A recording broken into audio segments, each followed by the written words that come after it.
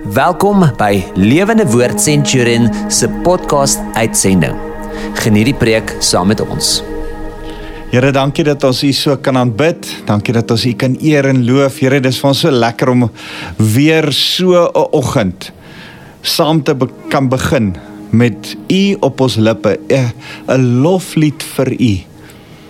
Here, mag ons lewens 'n loflied vir U wees. En daarom, Here, wil ons die woord kom ondersoek.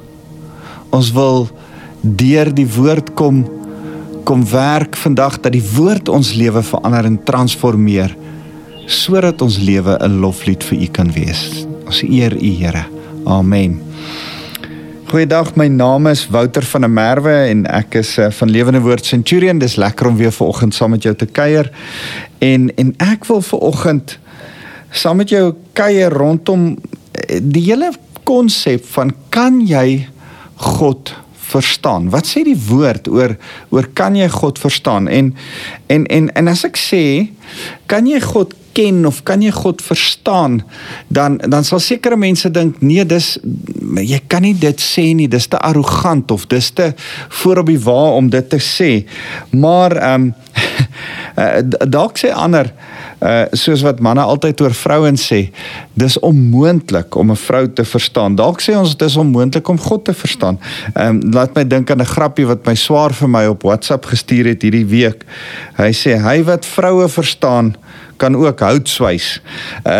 Nou, die probleem is, en mans het altyd hierdie grappies oor vrouens, en dat ons hulle nie regtig verstaan nie, en dat ons nie regtig kan weet wat in hulle koppe aangaan nie. Maar weet jy wat's die feit van die saak in die huwelik, is dat die lekkerte lê daarin om jou vrou te probeer verstaan. Die soektog daarna om jou vrou beter te verstaan. Die hele inklim en intentioneel soek om jou vrou te leer ken en haar hart te vang.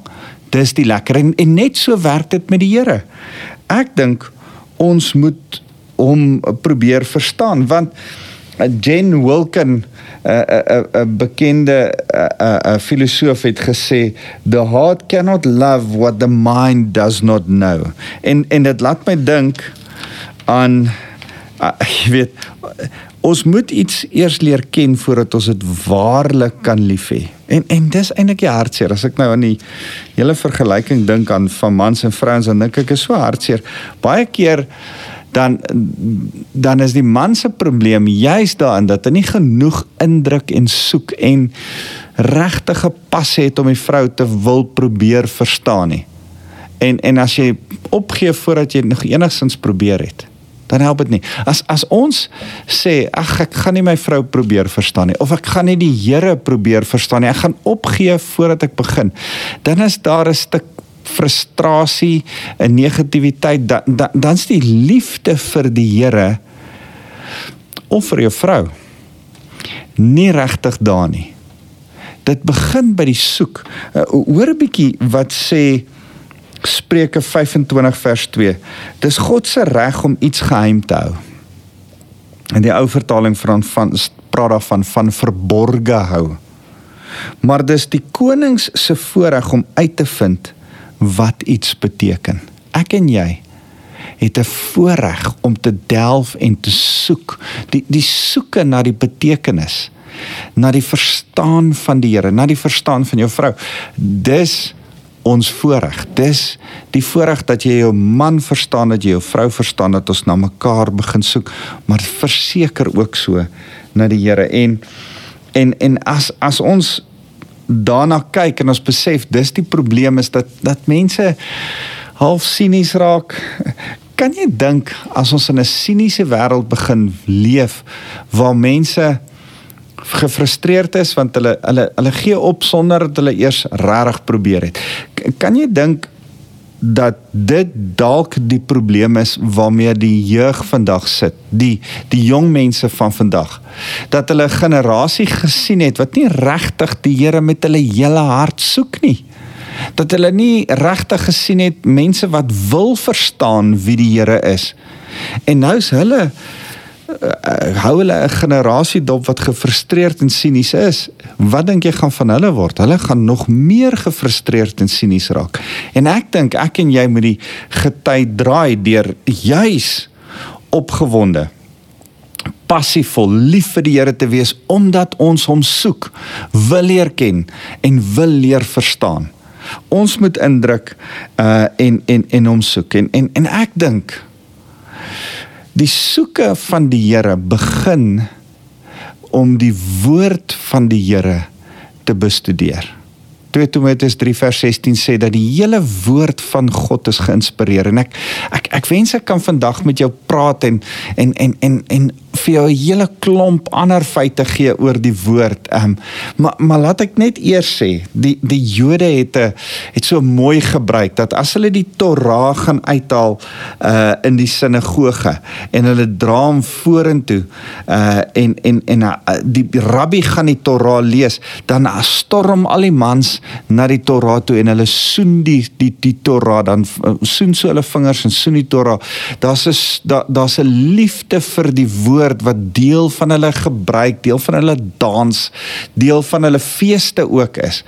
En hulle beeld dit uit deur die rieme wat hulle op hulle arms dra, deur die ding wat hulle op hulle kop sit, die mezuzah wat hulle aan hulle deurkusyn sit. Al hierdie goed is om die liefde vir die woord uit te dra, wat ek en jy ook moet hê. Hulle het fisiese tradisiekies wat hulle lief maak vir die woord. En ek dink so aan die hartseer ding as ek die godsdienste bestudeer en ek kyk na Islam. Islam bære die Koran op die hoogste plek in die huis. Niks mag hoër wees, geen skildery of geen ding mag hoër wees as die Koran nie. Hy word op die hoogste plek gebêre. Mense sal hulle koppe was en hulle hoofde bedek as hulle die Koran lees. Daar's 'n sekere respek, want die Koran is heilig. En ons as Christene glo dat die Bybel is nie heilig nie. Die woord, die waarheid wat die Bybel bevat, is heilig. Maar ek wens ons kan meer bietjie van 'n tradisie by die moslems en by die Jode leer. Ek is baie blyer ek's 'n Christen as 'n moslem en 'n Jood. Hoor my mooi. Ek dink ons het 'n wonderlike godsdiens en ek is baie meer opgewonde as enige een van daardie twee godsdienste. Maar tog is daar iets van tradisies wat kinders iets leer. Gebruike wat iets in jou hart vasmaak. En miskien moet ons mooi gebruike rondom die Bybel, rondom die woord se liefde leer. En ek wil vanoggend met jou praat oor 'n liefde vir die woord. Want uit 'n liefde vir die woord leer jy God verstaan. Blaai saam met my na Spreuke hoofstuk 2. En dan lees ek vir jou hierdie geweldige, interessante gedeelte. En ek wil dit eintlik lees uit die ou vertaling. Nou ek gebruik huidiglik die laaste paar jaar gebruik ek die Nuwe Lewende Vertaling. Dis 'n lekker vertaling om te lees, maar hy het sy tekortkominge en ek kan nog op 'n tydjie gefrustreerd raak met die Nuwe Lewende Vertaling. En onthou, 'n vertaling is 'n vertaling. Dis net bloot die Bybel was oorspronklik in Grieks en Hebreëus geskryf, Ou Testament Hebreëus en 'n klein bietjie Aramees, Nuwe Testament Grieks. En wat ons vandag het, of dit nou die 53 vertaling, of die 83 vertaling, Nuwe Lewende Vertaling, die boodskap, dis als net vertalings van die oorspronklike. En jy moet dit besef, daarom is dit goed om 'n Engelse vertaling, daar's oor die 58, daar is 58 Engelse vertalings. En as jy vandag na Engelse vertalings gaan kyk, dan sê goed dit op verskillende maniere. Die Hebreëus word op verskillende maniere vertaal. En ons het die voorreg om bietjie Engels te kan lees en Afrikaans en dit met mekaar te kan vergelyk. En daarom wil ek so bietjie uit twee vertalings vandag, die Nuwe Lewende Vertaling en die ou vertaling, die 53 vertaling uitwerk en met jou net gesels rondom Spreuke 2. Hy sê, my seun, vers 1, my seun, as jy my woorde aanneem en my gebooie by jou bewaar, kan ek net daar stop en sê, vat jou pen en omkring die woord as. Want jy sien, as impliseer 'n voorwaarde. As impliseer dat wanneer jy iets doen, sal ek iets doen. Want as jy vers 5 begin met die woord dan, omkring as in vers 1 en omkring dan in vers 5. My seun, as jy my woorde aanneem, dan sal jy. Nou ek sê dit gereeld, maar daar's sulke boekies wat jy kan koop by boekwinkels en mense stuur dit rond vir geskenkies en ek het so klein bietjie irritasie met die boekies, dis belofte boekies, al die beloftes van die Here. Dan sê ek altyd, die beloftes van die Here is wonderlik, en is great om op die beloftes van die Here te staan en dit oor en oor te sê, maar dis nie die volle storie nie. Vir elke belofte van die Here is daar 'n voorwaarde voor die belofte. Vir elke dan sal die Here jou seën, is daar 'n as jy dit doen, voor die dan sal. So, ek en jy kan nie net die beloftes van die Here aanneem en vat en in ons lewe toepas nie. Ons moet ook die voorwaardes in ons lewe toepas en ons eie maak. En vanoggend wil ek begin deur hierdie voorwaardes te lees. Hier's interessant genoeg 8 voorwaardes in Spreuke hoofstuk 2 en ek wil vir jou die hele Spreuke hoofstuk 2 gee as huiswerk om weer te gaan deurlees. Ek gaan dit nou saam met jou deurlees.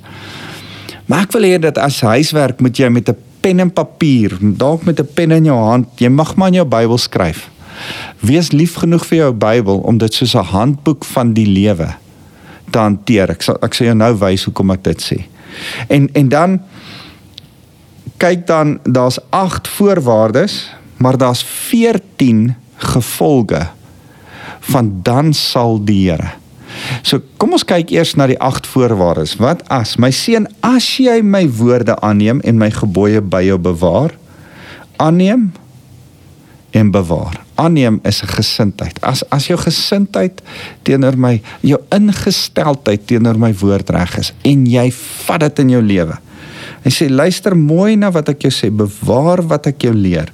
Luister en bewaar. Dan sê hy, vers 2 in die ou vertaling, sodat jy jou oor sal luister na wysheid en jou hart neig tot verstand.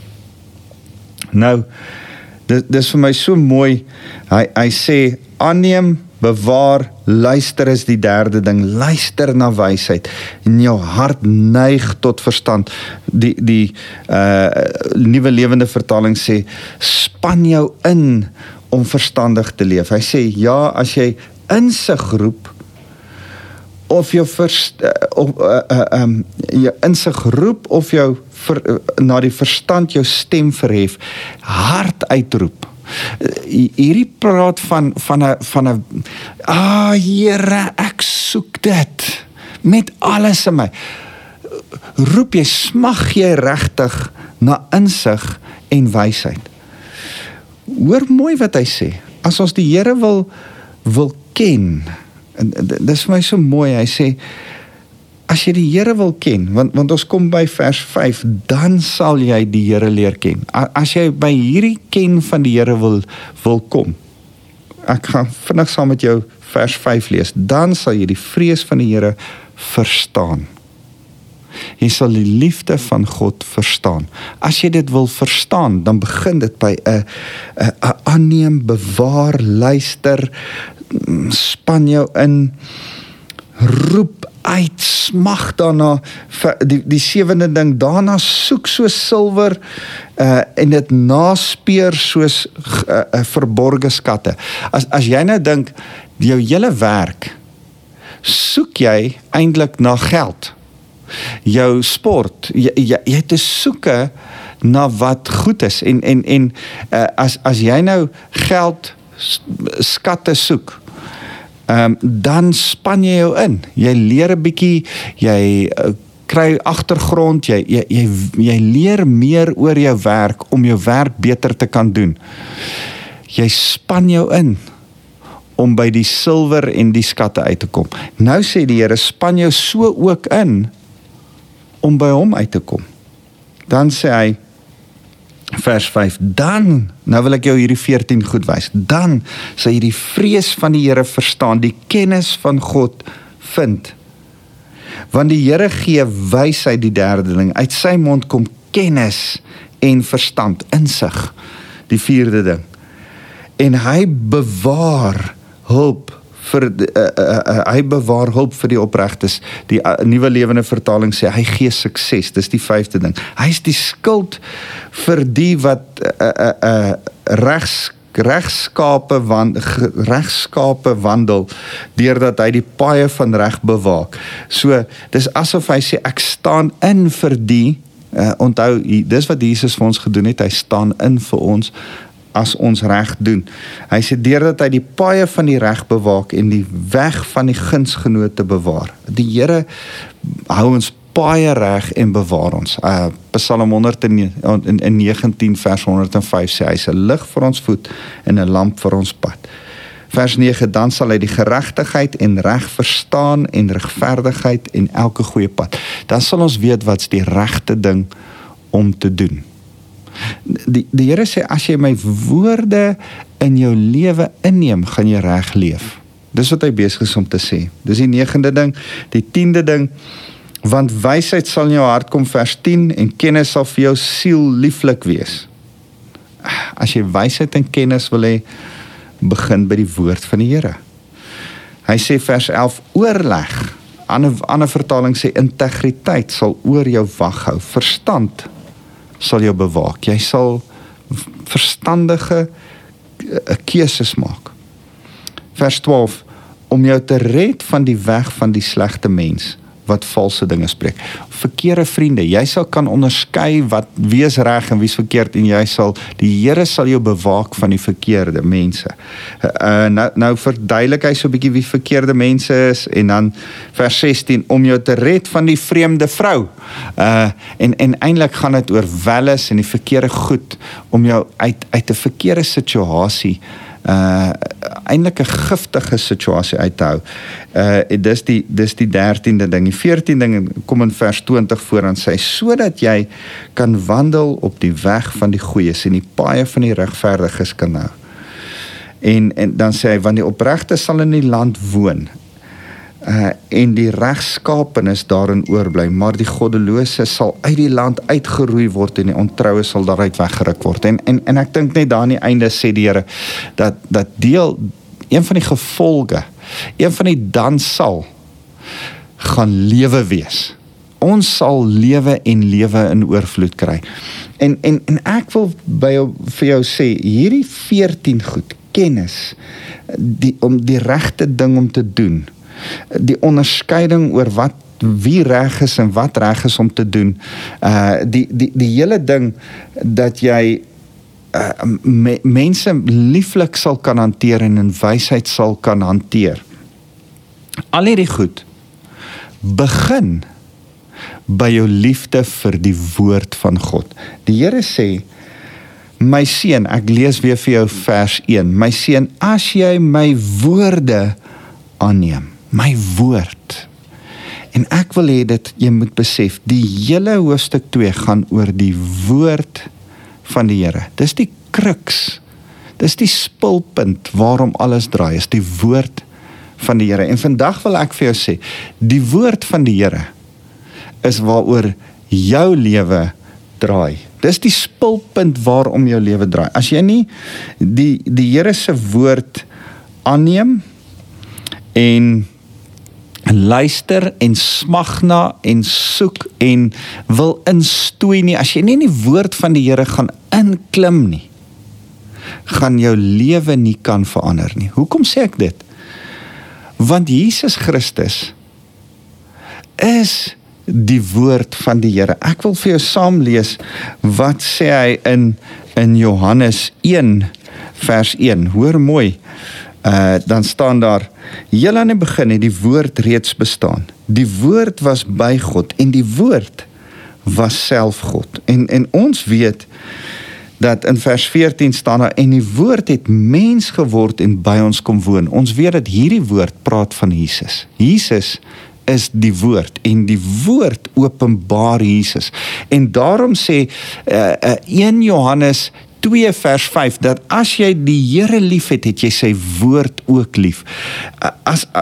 Dink so 'n bietjie mooi daaraan.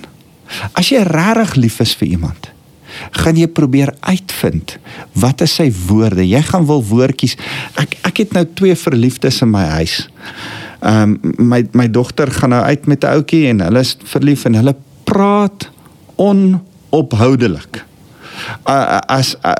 Ons terg altyd oor, as hulle kar toe stap, dan sê ons, hy het seker baie ver parkeer, want hulle was lank weg. Nou ek dink, buiten die romantiese goedjies wat aangaan, is daar ook iets van, hulle gesels, en hulle praat, en hulle gesels, en hulle vind van mekaar uit, want hulle is verlief, en ek en jy moet op die Here verlief raak, maar dan moet ek en jy sy woordjies uitvind, waarvan hou hy, wie is hy, wat doen hy, as ek en jy regtig lief is vir hom, 1 Johannes 2 vers 5, dan sal ons ook lief wees vir sy woord, en sy woord gehoorsaam, dan gaan sy woord 'n passie word binne in jou. Want jy moet besef, sy woord het 'n transformerende krag. Dis vir my so lekker om te besef, hierdie Bybel, vir wie ons moet lief wees, is eintlik 'n swaard, wat oopsny, Hebreërs 4 vers 12, en die motiewe van jou hart, die binne in jou kom oopsny, en eintlik jou kom ontbloot, sodat jy kan verander van binne af buitentoe. Dis 'n spieël, sodat jy kan inkyk in hierdie spieël in Jakobus 1 vers 25, jy kan inkyk in hierdie spieël en jy kan agterkom, dis wie Jesus is. En ek besef, ek lyk nog nie so nie. Ek wil graag meer en meer soos hy word.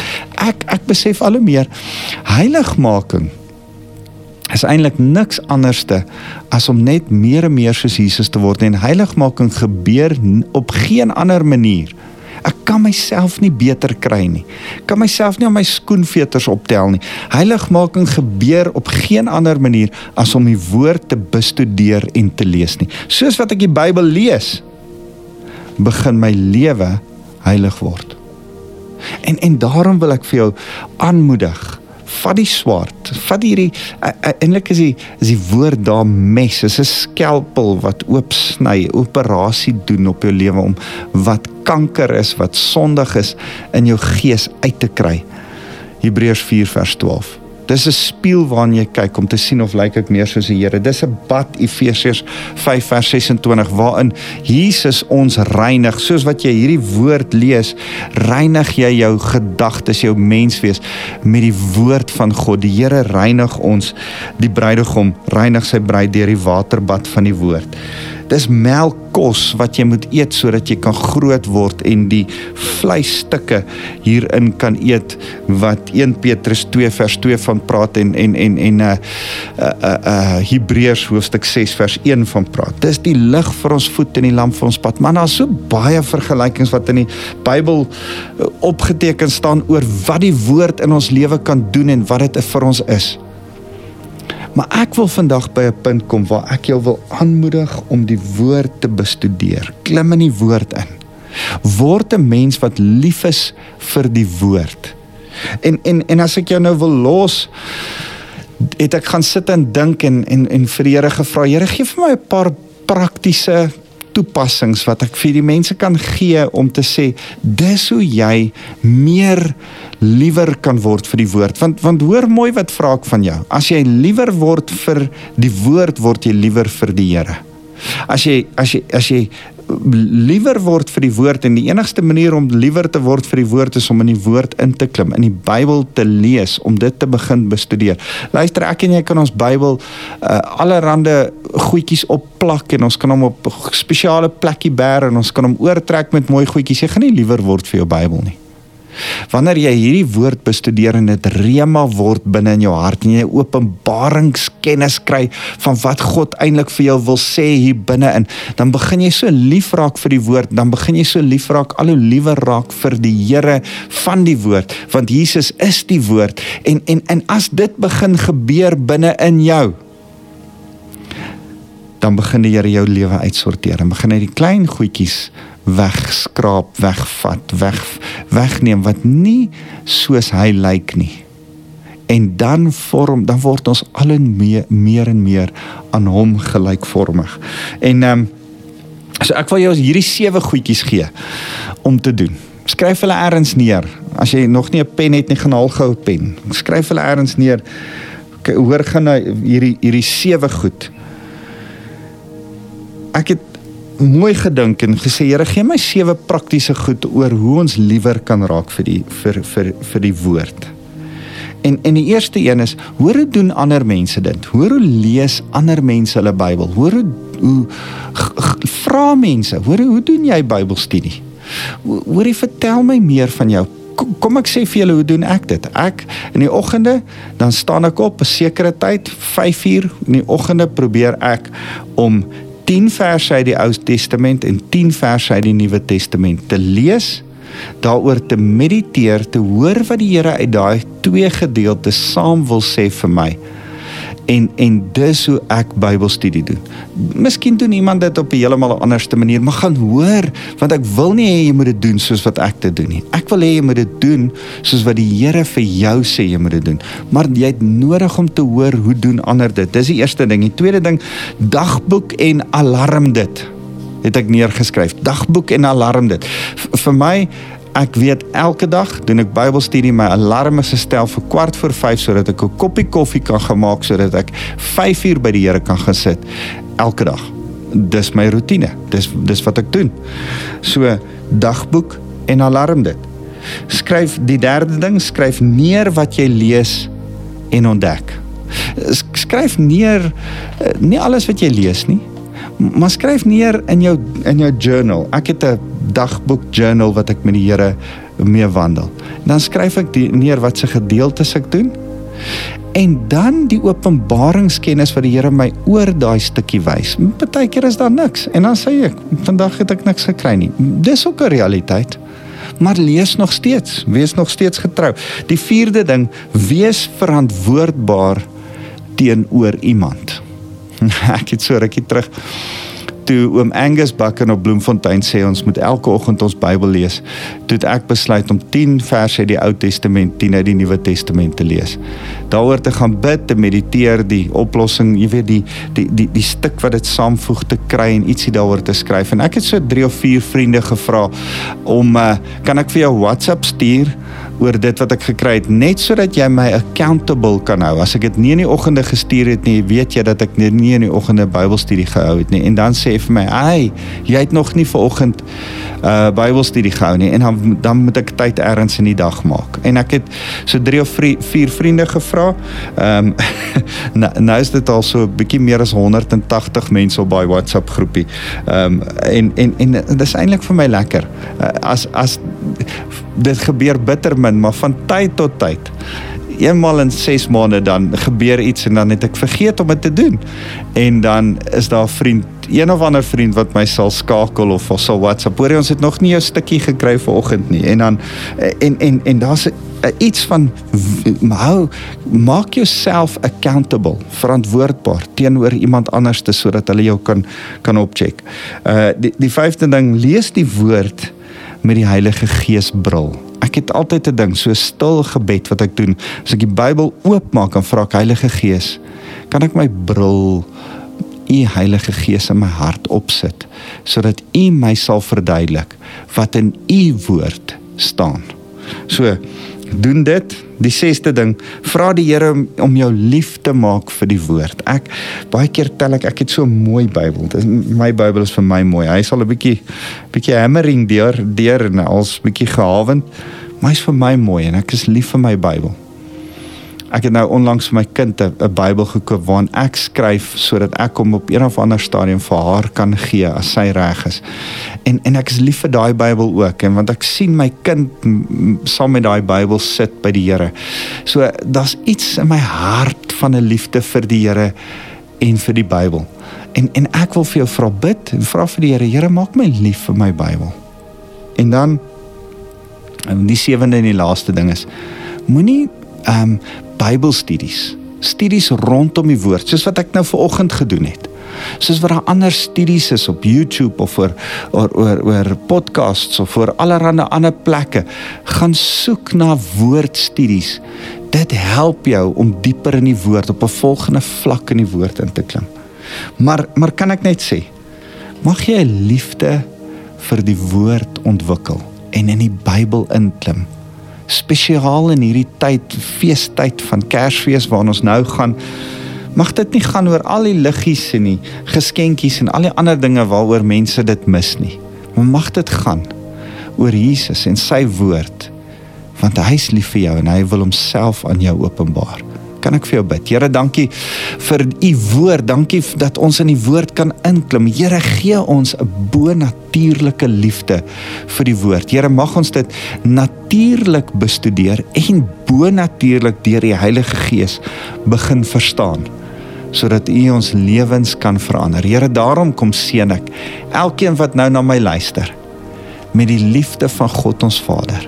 Here, mag hulle die krag van die Heilige Gees hê om die woord Jesus aan hulle te openbaar. En Here, mag u Jesus u self aan ons meer en meer kom wys, soos wat ons die woord getrou elke dag lees.